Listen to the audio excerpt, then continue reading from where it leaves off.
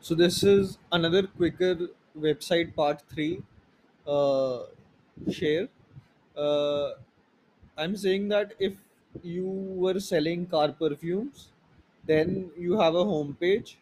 So if you want to bring a lot of customers to your car perfume, maybe on the first page you have to uh, conduct all kinds of car articles. So you can create 20 car articles and have a homepage linked to it, and people will start coming to your website, which is you talk about cars.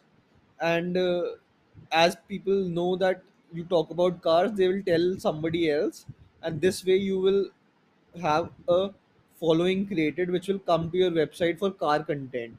And in the some links to some offer, you can sell your car perfumes. So you are not just now relying on SEO or social media. People are telling others about your car website, and you are talking about a lot about car articles, and you offer car perfumes, and maybe in the future you also offer car services, car doormats or something, or you'll do something. So to start, if you start thinking of selling car perfumes, maybe you think that I should make a homepage which will describe a car perfume and a purchase link, and that is it.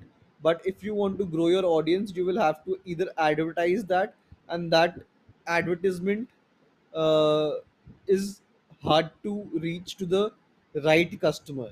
So maybe you never reach the right customers, or maybe they don't form enough trust with your advertisement and coming to your landing page that you will be able, your your perfume is right.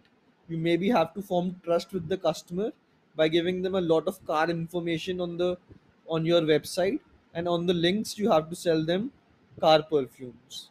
So that way you'll not need to advertise also. You will have to advertise initially, but in the future you will do search engine articles, and you will do social media profile.